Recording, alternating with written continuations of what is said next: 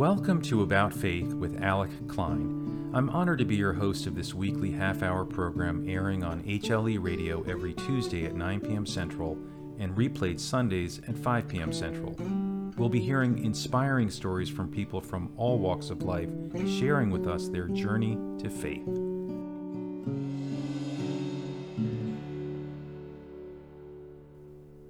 Today, we're with Donna Mossberg.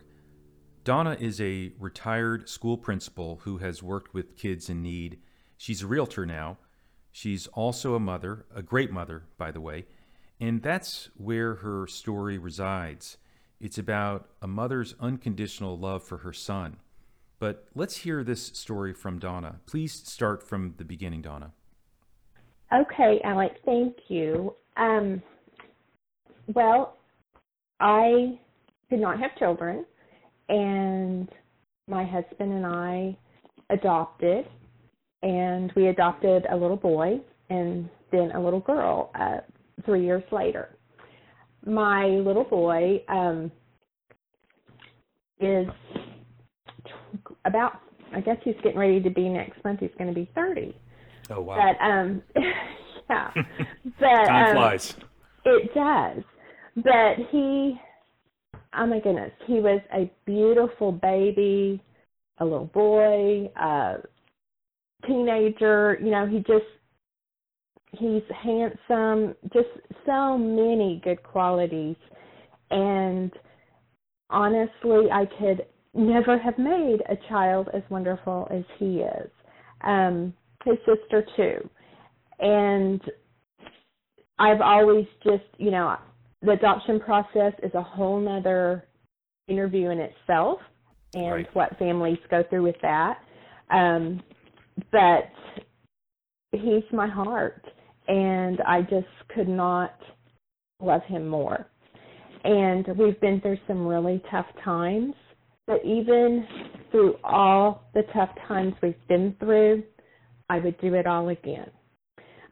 He's an addict, and he has struggled with addiction since he was 15, and has even gone to. I'm sorry, Donna. Let me stop you right there. I mean, this is kind of an abrupt situation, if you will. I mean, you said he was 15 and that he was an addict. What was he addicted to, and how did that even come about? Well, we still have questions, but it started at 15. It started with marijuana and then went to pain pills and Xanax, and even to the point of injecting them. Injecting like what? Crushing up pills and melting it and then putting it in a syringe and injecting it in his arm. He has been in 7 rehabs. Some were good, some not so good. And he has been in prison, which I can talk about a little later. I mean, and of course, as you know, Alec, you could talk days and days on that situation. That's but for sure. When he was younger, he just all boy, just the neatest little kid, but he started showing some signs of anxiety, and he didn't deal with it well, and we started noticing that the way he handled or coped with things was just to avoid. And even if it made the situation worse, he would just wanted to avoid things. And go ahead, I'm sorry. Well, I was just going to ask, when you say anxiety about things? What kinds of things? School, mainly, which was very difficult since I was a principal.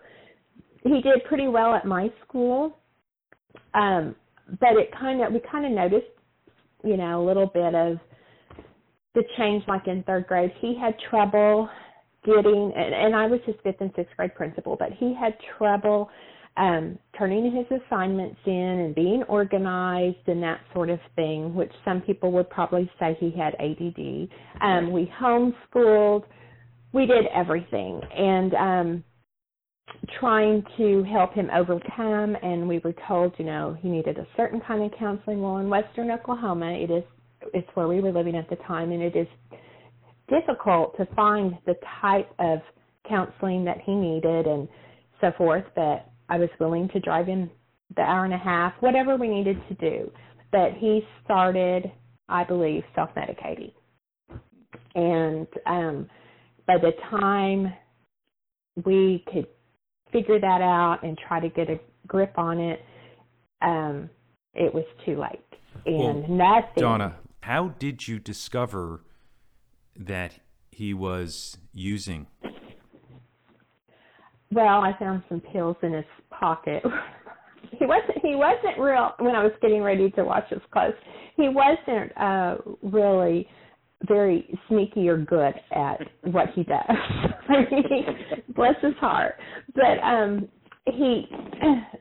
but anyway, we just, nothing worked better than getting high at the time. And from his perspective. Right. I mean, he might try some medication from a doctor or counseling or whatever for a few days, but nothing worked as well. And I don't have the answers. I've beat myself up over it, of course. I've blamed myself. I was an enabler, a helicopter mom. I mean, all those things. I've gone to counseling myself for it. And I do want to say for other parents listening, I mean, addiction is, to me, is hell on earth. I mean, it's just so difficult. And I do want to say that the things that you think can't happen and you survive, it's amazing that you do. I could, my hopes for him was, he'll be valedictorian. Every parent thinks their child. And then it went down to, he's not going to finish high school. I mean, I'm an educator. That can't happen. To just one thing after another, to, we're in front of the judge, to all these things where he actually ends up in prison, which you do survive these things. I want to tell parents that it's not easy and you do survive these things, but the things that you think you won't, you do. And, so we went through all those things that were just unimaginable to me before they happened. So, but go ahead. Well, what do you mean by that? Bless his heart. He's accidentally overdosed, and I've, talked to 911 and worked on his chest and while the ambulance came, and he, the prison, being in prison is unimaginable. The way he's lived, with filth and just looking for his next fix. I mean, stealing from us. He never stole from anyone but us. We actually even had him arrested for stealing from us at one time, thinking that would help him. An intervention. Yes, force him to get help so he wouldn't go to prison. He ended up going into drug court because we thought that might help, even though we'd heard sometimes, for younger people it doesn't. And because we made that decision together as a family with him, he didn't make it through drug court, and that's what put him in prison. And then in trouble in prison, for using a few times, ended up in a medium security and ended up having 5 years that he served. He got out. Well, hold on. Before we get out of prison here, I feel like we're rushing through the story. I mean, what you're describing is in fact hard to imagine. But, I mean, for one, you mentioned where you're literally trying to, it sounds like, save his life from an overdose. Is that correct? If I can scroll back to that. When was that? That was probably, he was probably about 20 at that time, maybe 19. He was living with me and took too many pills and overdosed and was having seizures and so forth. His sister Right. saw him. And where were you when this happened? Well, she was in her bathroom getting ready to go to school, and I was in my bathroom getting ready to go to work, and we had just sat on the patio, the two of us visiting and having a great conversation, and he went in and then took a handful. He didn't mean to overdose. That's not what he was trying to do. He was just trying to get high and took too many and fell out of a chair at a desk, and his sister saw it, and I heard her screaming, and I went in there and, had her call 911, and then the person talked me through what to do. What was going through your mind, by the way, in that moment? That must have been just very scary. Oh, it was. But I'm also a very determined person, and I know I don't have control over this, but what was going through my mind was, you will not die on me. You will not. That's just what kept me going. Wow. But I will say, too, for Nick, he feels so badly and that he's put us through these things, and I just always have told him and tell him that these things have been horrible. Again, it feels like hell on earth, but it doesn't matter. It's all okay, because you're going to become the person God has always meant for you to be. And when you are that person that's helping others and the man I know you are, all of this will be, it's all okay. And that's the way we feel. Donna, you mentioned that Nick spent some time in prison. You kind of mentioned that, if you don't mind my saying, a little bit quickly. But so, I mean, there's a lot to say, Alec. There's a lot. You're right. There's a lot to this story. It's a novel. It's not a short story. But so, I mean, can you explain to us that moment when your son is going to prison, and how did you deal with that?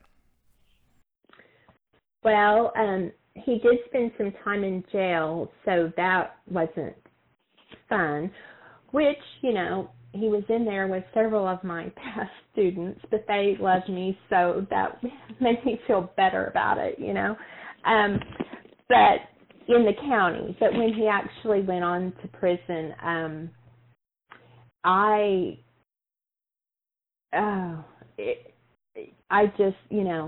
definitely needed God.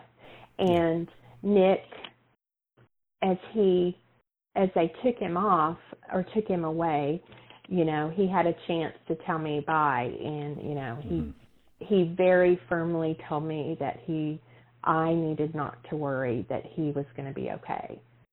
So wait a minute. So Nick was actually, your son was comforting you, not the other way around, even though he was the one about to be carted off to prison? Yes. And I just hung on that because I saw that he did have strength, even though when you're using drugs it doesn't look like it. Yeah. And that helped me a lot because, that was a tearjerker. And told me, Mom, I know that I don't always act like I love you, but how much he did love me and how thankful he was that I was his mom. He knew. Donna, go ahead. Was it ever hard for you as a mother to go through these different experiences with your son? I mean, it's, whether it was the overdose, whether it was going to prison, whether it was him stealing from the family, did it ever shake you in your relationship with him? Yes. There's been a few times for about maybe 15 minutes each time that I tell myself, I'm just letting him go. If this is what he wants, and, because, with addiction, there's lying and there's manipulating and there's, and unless you get educated on how all this works, it's so easy to take it personally and not know how to handle it. And it's taken me years to get there and to not blame myself and to know how to help him when I thought I was helping, but I wasn't. I was just enabling and making myself feel better. I can't say enough about support groups in church. But anyway, yes, I would think I'm just so done. I mean, he has to make this decision, and I just can't take it anymore. And as long as if he's happy, then I'll be happy. Hey, so let's take a quick break. I want to tell you about this cool new product I just learned about. It's called Marc, M-A-R-C. It's a brochure with video content running inside it. Picture a business card, but it's about the size of a tablet. It's light, made of paper, and opens up like a book and plays your video. It's perfect for a business wanting to pitch a product or service to their customers. What makes Marc really cool is the data you get back. It's the first video brochure to use 5G technology, which means you'll know how many of your marks were opened, how many times, for how long, and more. Learn more about Marc by visiting the ad on my radio webpage, or by clicking on the banner ad on the HLE radio homepage, or by visiting marcmedia.io. That's marcmedia.io. Okay, let's get back to the show. Donna. Yes. You also have mentioned more than once this notion that you were blaming yourself. But where does this come from? I mean, when you look back on it, how do you explain what happened to Nick, your son, given the fact that, he had a wonderful upbringing? I mean, how does this happen? Because it's just a mother's love, and you think, what could I have done differently? I mean, what did I do? Was I not hard enough on him? Was he spoiled rotten because I wanted him so much? Which, yes, he was. But, you just question yourself on how did this, what made this happen? And we finally, felt like it was the anxiety. And could I have done things differently? Absolutely, we all could have. And Nick will tell me, Mom, you didn't do anything wrong. Don't blame yourself. He'll tell me that, and that helps, Well, so again, here's Nick comforting you. But let's talk about something that was not terribly comfortable, which is when he went to prison. And as we all know, prison is not a cup of tea. What did you see or hear about what Nick was going through in his stint in prison over the years? Well, there's a lot of drugs in prison, and there's absolutely no help. They'll tell you there's help. And I say in Oklahoma, I was on the board for Oklahoma Cure, but I've gone to some national conferences on it as well. It seems to be very similar throughout the United States. There's a few places that are figuring it out. But you're talking about criminal justice reform. Yes, right. Because and Oklahoma was number one in women and number one in men. Incarceration rates, right? Yeah. Right, for so long, but there's no help. And I mean, Nick had his jaw broken and wired shut. Whoa, hold on a sec here. Surgery. He had his jaw broken. Yes, in prison, and they had to take him and he had to have surgery, and he had what a happened? steel plate. What happened? I mean, how did he end up with a broken jaw? Well, it was just a fight. I mean, it was a Yeah. fight, and he got the bad end of the deal, and Nick is not in a gang, so he had to learn to be friends with lots of different people, but yet he didn't really have anyone to watch his back either. Wow. So, but I just felt like it was such a waste. Some addicts will tell you that it saved their life. Nick has said that before, but I just it's such a waste because, and if Prison. he ever, yes, and if Yeah. he ever did use in there, I'm not saying he did or didn't, but if he did or someone else did, I'd always think there's no help for them.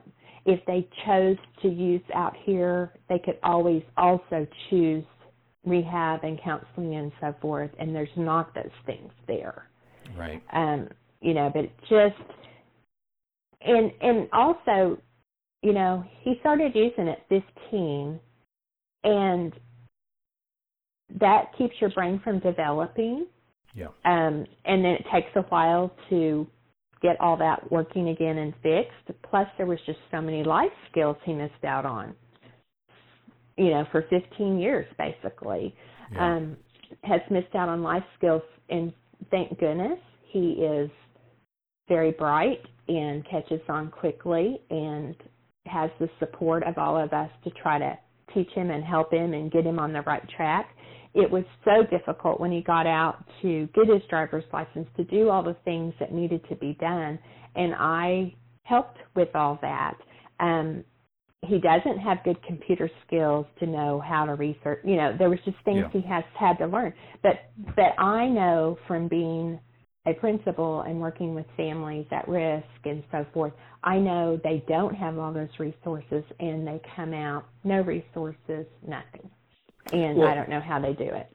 I don't either. I mean, if you could talk about that, how long has Nick been out of prison at this point, and what does that look like now? What, you know, this new life that he has on the outside. He got out January 6th of this year, and he stayed with us for 2 months, and he has a job with a wonderful Christian family that decided to hire him. They build houses, and he helps them, and that was a miracle in itself, you know. And well, wait a minute. What was the miracle there, if you will? Well, because having a felony or being a felon, you can't get a place to live, and you can't get a job. There are a few places that hire, big companies that do hire, but there's a lot of people needing those jobs, and so it's very difficult to even get an interview. So just for that to happen, it's been a miracle. And he's with, he works side by side with a gentleman that used to be a principal from Louisiana, and had at one time told me he always loved working with the kids. And I think, oh, that's a God thing in itself. For, you know, you have to look where's God working on things.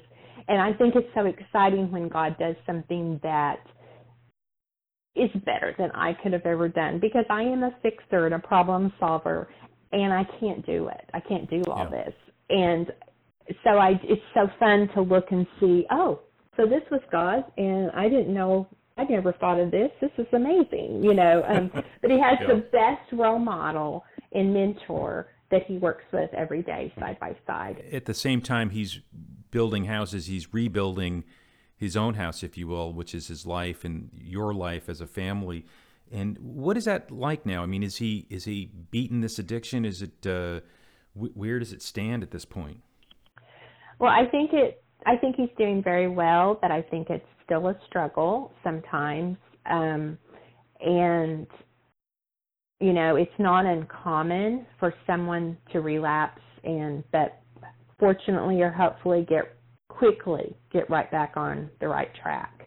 Right. And you know, I have helped him get a place to live. He pays for it, but it's difficult to, you know, so he's on his own, has a place. He has a girlfriend now that has... Wait, you said it's difficult. What's difficult? People won't rent or an apartment or a house to a felon. They want you to have 7 years, be out of probation for 7 years before they'll consider it. I'm not sure where they're supposed to live for those 7 years, but anyway. Well, you know, we're beginning to run out of time here, Donna, but you're bringing up a really important point, which is that when you get out of prison, after all the hell that he's been through, you still have this huge hurdle to overcome as a felon, which is, housing, getting a job, just trying to move on with your life. I mean, it sounds incredibly difficult. I mean, not just for him, but for you as well. Oh, when he first got out, I took those 2 months and did nothing but try to help him with the phone calls and so forth. And trying to get his driver's license was unreal. Really? And so he was either going to have me drive him or him ride the bus, which is fine, or ride a bike or walk. But it took probably 6 weeks to be able to even get his driver's license. What was the complication with the driver's license? I mean, why was that so difficult? Well, you have to be, it had been suspended, so you have to go to a special place to fill out paperwork, and you have to retake the written test, and you have to wait so many days and then take the driving test. And I see. You have to have an assessment to see if you're okay to be able to drive through a drug, place. And all of it costs money, and all of it takes time from work if you do have a job. So you have to have money, but you have to leave work. It took hours. I don't even know how a lot of people have time for this. And if I was I don't either. Or the transportation. I can just see how many people would give up. Well, it sounds like you never gave up. I still haven't. No, I haven't given up on him. And that's wonderful. So we had a birthday party for my daughter this weekend, and Nick and his girlfriend and her children were here, and everyone. And oh my goodness, we've waited so long to have the family together and to celebrate. And his birthday's next month, and I can't wait. And it'll be Christmas. It just to have him over, and he just was smiling the whole time. And we took pictures, and I just keep looking at the pictures because of the smile on his face. Just what I've been waiting for. It took a while, huh? It did, and every day is still, every day is a new day, but every day is going to be good. Well, it must have been a beautiful thing for you to have your family together like that after all the struggles that you've been through and that Nick has been through. What were you thinking as you were having this celebration, this family time together? Well, I was thinking God is good, and there were so many times that I wondered, is this it, or will we ever get there? And I know with addiction you're never fully there, but we're what I've been, it's what I've been praying for so long, and it wasn't my timing, but we're finally there, and it just meant the world to me. When you said that, it reminded me of that saying about it's not on our time, it's on God's time. And, it may not have happened when you wanted it to happen, but it did happen. And, to what extent do you attribute this to your faith? All of it. Well, Donna, we're unfortunately out of time, but it's a beautiful story. And I just want to thank you for sharing this incredible story with us. It's really inspiring. So, Donna, thank you so much. Well, you're welcome. Thanks for listening to About Faith with Alec Klein. Please stay tuned for our next episode airing on HLE Radio every Tuesday at 9 p.m. Central and replayed Sundays at 5 p.m. Central. We'll be hearing inspiring stories from people from all walks of life, sharing with us their journey to faith. I'd love to hear from listeners. Please reach out to me through my website, alecklein.net. That's ALECKLEIN.net. Until next time, have a great week.